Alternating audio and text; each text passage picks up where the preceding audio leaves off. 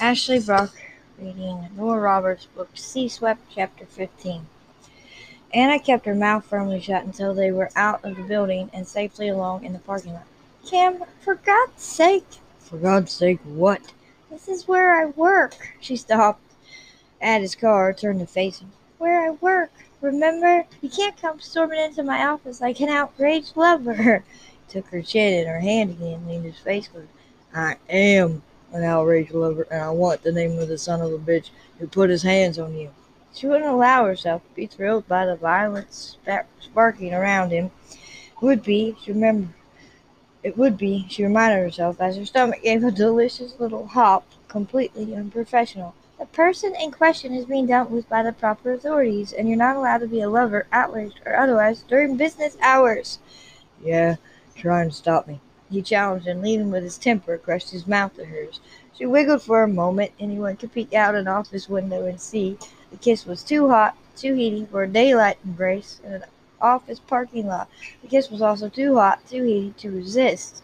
She gave in to it, to him, to herself, and wrapped her arms around him. Will you cut it out? She said against him. No. Okay, then let's take this as indoors. Good idea. With his mouth still on hers, she reached back to open the car door. I can't get in until you let me go. Good point. He released her, then surprised her by gently, tenderly brushing his lips over the bruise on her. Does it hurt? Her heart was still throbbing. Maybe a little. She got inside, deliberately reaching for her seatbelt, keeping her moves effective and casual. What happened? He asked as he slid in beside her. Abusive father of three, wife beater, didn't care for my testimony in family court today. He shoved me. I had my back turned where he had gotten a hard knee to the groin, but as it was, I was off balance. Did a nosedive, which would have been embarrassing but for the fact that he's now in lockup and the kids are with their foster family. And the wife? I can't help her. Anna let her aching head fell back. You have to pick your battles. He said nothing to that. He'd been thinking the same thing. It was why he decided to dump 3 kids on Ethan and come to see her. He made up his mind to tell her about the insurance investigation, the speculations about Seth's connection to his father, the search that Philip had antagonized for Seth's murder, insinuated for Seth's mother. He decided to tell her everything, to ask her advice, to get her take. Now he found himself wondering if that was the wisest choice for her, for him, for Seth. He would wait, he told himself, and rationalized his postponement. She had a rough time, needed a little attention. So do you get knocked around much in your line of work? Hmm? No, she laughed a little as he pulled up in front of the building. Now and again somebody takes a swing or throws something at me, but mostly it's just verbal abuse. Fun job. It has its moments. She took his hand, walking alongside him. Did you know that television is the tool the communists left? I haven't heard that. I'm here to tell you. She used her key to check her mail slot, gathered letters and bills in a fashion magazine. Sesame Street is just a front. I always suspected that big yellow bird. Nah, he's just a show. The frog's the mastermind. She put her finger to her lips as they approached her door. They snuck in together like kids in school. I just didn't want to have a sister fussing over me. Mind if I do? That depends on your definition of fussy. We'll start here. He slipped his arms around her waist, touching his lips to hers. I suppose I could tolerate that. She helped him deepen the kiss. What are you doing here, Kim? I had a thought on my mind. His lips brushed over the bruise again. The notes were going. You mostly. I wanted to see you, be with you, talk to you, make love to you. Her lips curved against him, all at the same time. Why not? I did have this thought about taking you out to dinner, but now I'm thinking maybe we should order pizza. Perfect, she said with a sigh. Why don't you pour some wine and I'll change? There's this other thing. He worked his way over to something that I've been wanting to do. I've been wondering what it would be like to get Miss Spinelli out of one of her dedicated public civic suits. Have you? Since the first time I saw you. She smiled quickly. Now's your chance. I was hoping you'd say that. He brought his mouth back to hers, hungrier now, more possessive. This time her sigh caught on a trembling gasp as he jerked her jacket off his shoulders and grabbed her. I want the hell out of you day and night. Her voice was sturdy now, darkening. I guess that makes it handy since I want the hell out of you too. It doesn't scare you? Nothing about you and me scares me. What if I said I want you to let me do anything I want to you? Everything. Her heart flooded to her throat, but her eyes stayed steady. I'd say who's stopping you? With desire dark and dangerous in his eyes, he skimmed his gaze down and back her face. I wonder what Miss Spinelli wears under this prim little blouse. I don't think a man like you is going to let a few buttons keep him from finding out. You're right. He shifted his hand from her jacket to the crisply pressed cotton of her blouse and ripped. He watched her eyes go wide in shock, then aroused. If you want me to stop, I will. I won't do anything you don't want. He tore her blouse, and I told her. He waited, watching for her to say stop or go. It thrilled her even more. She understood she hadn't been completely truthful when she told him nothing about them scared her. She was afraid of what might be happening to her heart, but here in physical love, she knew she could match him. I want everything. All. His blood leaped. Still, he kept his touch light, teasing, running the back of his hand above the slick white material of her denim cut bra. Miss Spinelli. He drawled it while his fingers slipped beneath the polished satin to rub against her stiff nipple. How much can you take? His light tugs had heat spiraling through her system. Already the air was thick. I think we're about to find out. Slowly, his eyes on her face, he backed her against him. Let's start here. Brace yourself, he murmured, and his hand shot under her skirt and tore aside the lace swatch she wore beneath. Her breath exploded out, and she nearly laughed. Then he plunged his fingers into her, lancing that hard, rough shock of pleasure through her unprepared system. The orgasm ripped through her, emptying her mind, stilling her breath. When her knees gave way, he simply held her against him. Take more. He was desperate to watch her take more, to see the shocked excitement capture her face, to see those gorgeous eyes go wild and blind. She gripped his shoulders for balance. With her head tipped back, he could see the pulse in her heart beat maddeningly, and was compelled to taste just there. She moaned against him, moved against him, her breath hitching when he yanked the jacket and what was left of her blouse away. She was helpless, staggered. The assault on her senses left her limbs shuddering and her heart hammering. She said his name, tried to, but it came out on a gasp as he spun her around. Her damp palms, pressed to the wall, tore at the bottom of her skirt. She felt it give away, shivering as the material slid over her hips and pulled at her feet. His hands were on her breast, molding, sliding from satin to flesh and back again. Then he tore that as well, and she gloried in the sound of the delicate material reading. His teeth nipped into her shoulder, and his hands, all his hands, were everywhere, driving her toward madness, then beyond, rough palms against smooth skin, clever fingers, pressing, sliding. The breath that had torn ragged through her lips began to slow. Pleasure was thick and midnight dark. She felt herself slipping into some erotic half-world where there was only sensation, slick, stunning, and sinful. The wall was smooth and cool. His hands were not. The contrasts were unbearably arousing. When he spun her around again, her eyes were dazzled by the sunlight. He was still fully dressed, and she was naked. She found it exquisitely exotic, and could say nothing as he slowly lifted her arms above her head, bracketed her wrist with one hand. Watching her, he combed his hand roughly through her hair to scatter them. I want more. He could barely tell me you want more. Yes, I want more. He pressed his body to hers, soft cotton, rough denim, against damp flesh, and the kiss he took from her left her mind spinning. Then his mouth went to work on her quivering body. He wanted all the tastes of her, the dark honey of her mouth, the damp silk of her breasts. There was the creamy taste of her belly, the polished satin of her thighs, then the heat, the furnace flood of it as he licked his way down, his way between them. Everything, all, was all he could think. Then more. Her hands gripped his hair, pressing his face closer as she climbed the peak. It was her cry, the half-scream that broke the final link of his control. It had to be now. He freed himself and pressed against her. I need to feel you. He painted the words out. I want you to watch me when I do. He drove into her where they stood, and their twin groans tangled in the air. Afterward he carried her to bed, laid down beside her. She curled up against him like a child, a gesture he found surprisingly sweet. He watched her sleep 30 minutes, then an hour. He couldn't stop touching her, a hand through her hair, fingertips over the bruise on her face, stroked over the curve of her shoulder. Had he said he had something inside of him for her? He began to worry just what that something might be. He never felt compelled to stay with a woman after sex. Had never felt the need to just look at her while she slept, with a touch only for the sake of touching and not to arouse.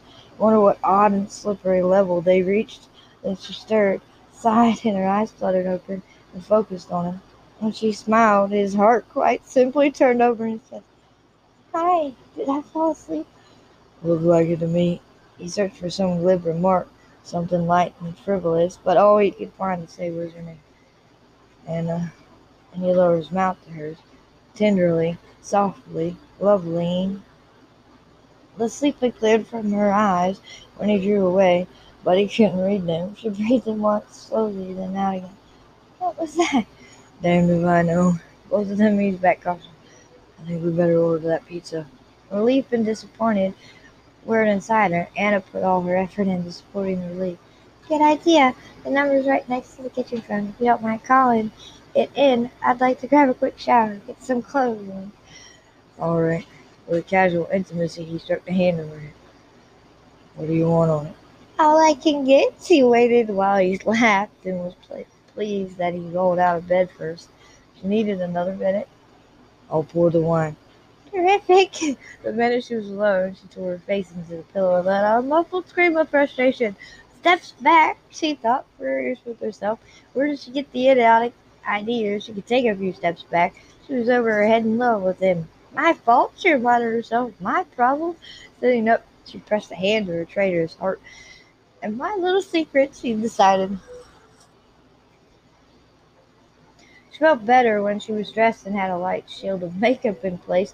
She'd given herself a good talking to in the shower. Maybe she was in love with him.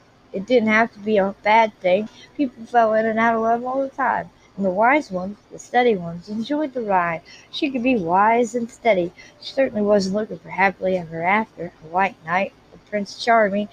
Anna had outgrown fairy tales long ago, and all her innocence had cemented into reality on the side of a desert road at the age of 12. She learned to make herself happy because for far too many years following the rape, it had seemed she was helpless to do anything but make herself and everyone near her miserable. She survived the worst. There was no doubt she could survive a slightly dented heart.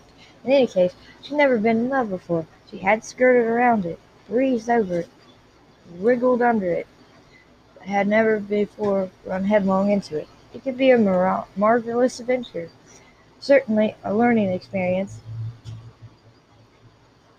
and any woman who found herself a lover like Cameron Quinn had plenty of lessons to count. So she was smiling when she came into the living room, found Cam sipping wine, staring at the cover of her latest Baxton magazine, put music on. Eric Chaplin was pleading with Layla. When she came up behind him and pecked a kiss on the back of his neck, she didn't expect this jolt of surprise. It was guilt, plain and simple, and he hated it. He nearly bottled the wine and had to fight to keep his face composed. The pouty face on the cover of the magazine. In his hand was a certain long-stemmed French model named Martine. "Didn't mean to startle you." She raised an eyebrow. She looked at the magazine and said, "Absorbed with the summer's new pastels, were you?" "Just passing the time. Peter should be along in a minute." He started to set the magazine down, wanted sincerely to bury it under the sofa cushions, but she was nipping at it out of his hands. "I used to hate her." His throat was uncomfortable dry. "Huh?" "Well, not Martina Magnificent exactly. Models like her, slim and blonde and perfect. I was always too round and too brunette. This," she added, giving her wet curly hair a tug, "made me insane as a teenager. Tried everything imaginable to straighten it." "I love your hair." You wish she turned the damn magazine face down. "You're twice as beautiful as she is. There's no comparison." Her smile came quick and warm. Her said, "That's very sweet." "I mean it." He said it almost desperately, but thought it best not to add that he'd seen both of them naked and knew what he was talking about. "Very sweet. Still, I wanted so badly to be slim and blonde and hipless." "You're real." He couldn't stop himself. He took the magazine and tossed it over her shoulder. She's not. That's one way to put it. She's enjoying herself. She cocked her head. Seems to me you race around the world types usually go for the supermodels. They look so good draped over a man's arm. I barely know her. Who? Jesus, he was losing it. Anybody, there's the pizza, he said with a great relief. Your wine's on the counter, I'll get the food. Why? Without a clue as to what was suddenly making him so edgy, she wandered to the kitchen for a drink. Cam saw that the magazine had fallen face up, so it appeared that Martine was aiming those killer blue eyes right at him. It brought back the memory of a score check and a spitting female. Cast a wary glance at Anna was an experience he cared to repeat, and he paid the delivery boy. Anna took the wine out to her tiny balcony. It's a nice evening. Let's eat out here. She had a couple of chairs and a small folding table set out. Pink geraniums and white impediments sprang cheerfully out of clay pots.